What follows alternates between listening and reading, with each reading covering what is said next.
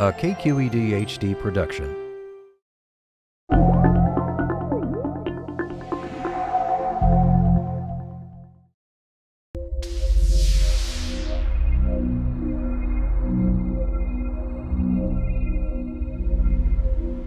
It's a frozen desert, bone dry and covered in dust. And if you were to visit, your first breath of its thin air, mainly carbon dioxide, would likely be your last.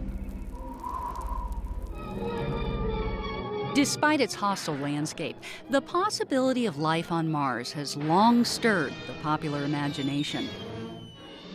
From H.G. Wells' War of the Worlds to Tim Burton's Mars Attacks, the idea of life on Mars has also stirred the scientific imagination. We hope for more good data in 1967. And now a new Mars mission hopes to provide answers to the most fundamental questions about life on Earth. Are we alone? Is life common? Is there a second Genesis? Christopher McKay from NASA Ames Research Center in Mountain View, California, has spent more than 30 years looking for life on other worlds. Mars is really interesting for the search for life because it's a world which we know at one time had an Earth-like period. It had water, it had rivers, lakes, maybe even an ocean, and therefore we think it must have had a thick atmosphere. The question I'm interested in is, did the other world have life too? That's the $2.3 billion question behind NASA's Mars Science Laboratory, or MSL, scheduled to launch in late 2011 and land on the Red Planet in August of 2012. The project is the most advanced probe ever sent to land on Mars. Its new high-tech rover called Curiosity will search for evidence that the Martian environment was once capable of supporting life. We know that rocks have come from Mars and landed on Earth. We assume that the reverse is also possible, and we know that these rocks could carry life. But I think a deeper and more important question is the possibility that there was life on Mars and it represents a separate origin of life, a second Genesis, different life from Earth. That would tell us that right here in our solar system, life started on Earth and independently on Mars. We'd have two examples of life, and that would tell us without doubt that life is common in the universe. Mars is the fourth planet from the Sun and our closest planetary neighbor. Named after the Roman god of war, Mars is commonly referred to as the Red Planet because the iron oxide on its surface gives off a reddish glow in the night sky. Since the 1960s, dozens of increasingly sophisticated robotic spacecraft, including orbiters, landers, and rovers, have been launched from Earth toward Mars. The very first missions to Mars just whizzed by, took a few pictures and kept going. Unfortunately, they took pictures of the part of Mars that looks like the Moon. Then orbiters came, and we saw the part of Mars that looked like the Earth. We realized that Mars, in a sense, was half like the Moon, half like the Earth. Our interest went way up. Nav is green for touchdown. The next mission was the Viking.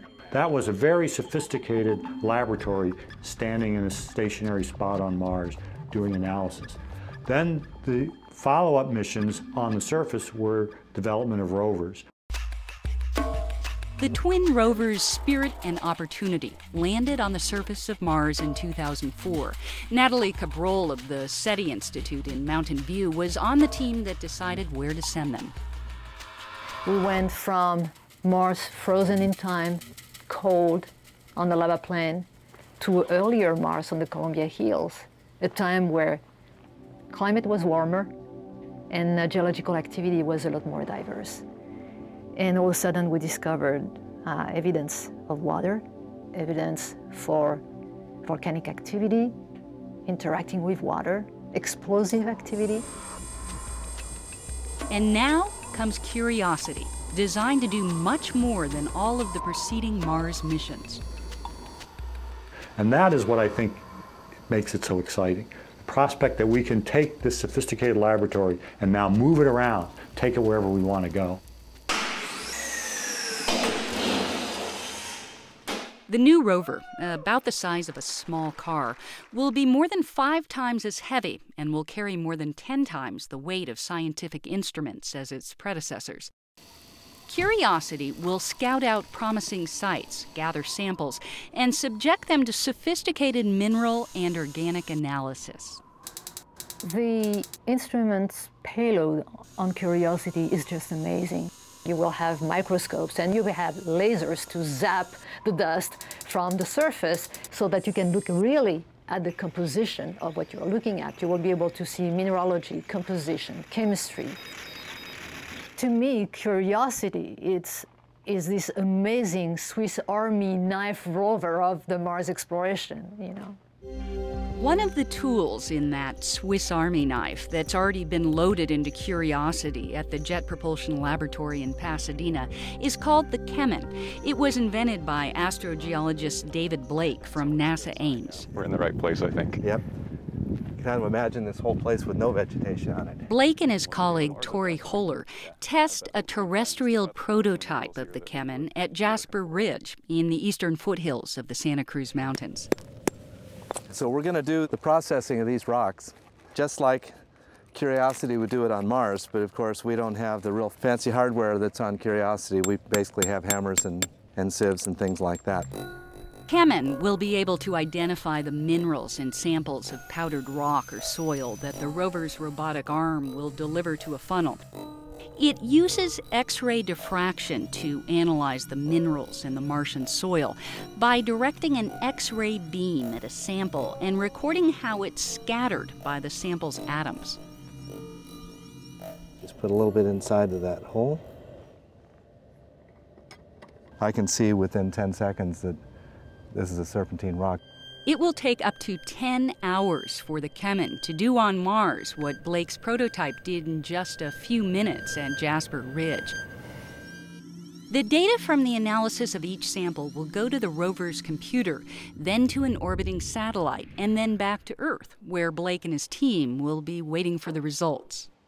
If we find rocks that are similar to what we saw in the field today, we would be able to say that there was water present there, that energy was present, created by those rocks, that could be used by a microbe for life. Curiosity will look for signs that microbial life once existed, but it will not be able to distinguish between something that was once alive billions of years ago and a living microorganism. My secret agenda is that the results of MSL are so intriguing, so fascinating, and so much like a fingerprint of something that could be alive that we can't wait to go back and do a direct test for life.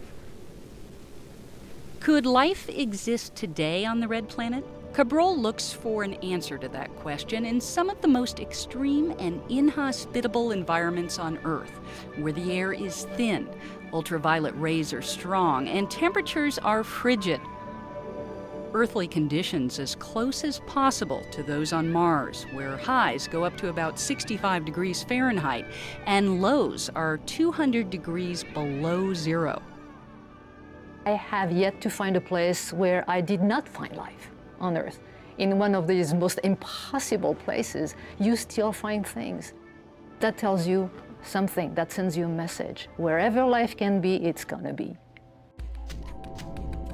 A manned mission to Mars in the mid-2030s is on the drawing boards. I think there will certainly be human exploration of Mars. We'll go to the moon, we'll set up a base there, and then we'll go to Mars. The question is really just when, and will I be around to see it?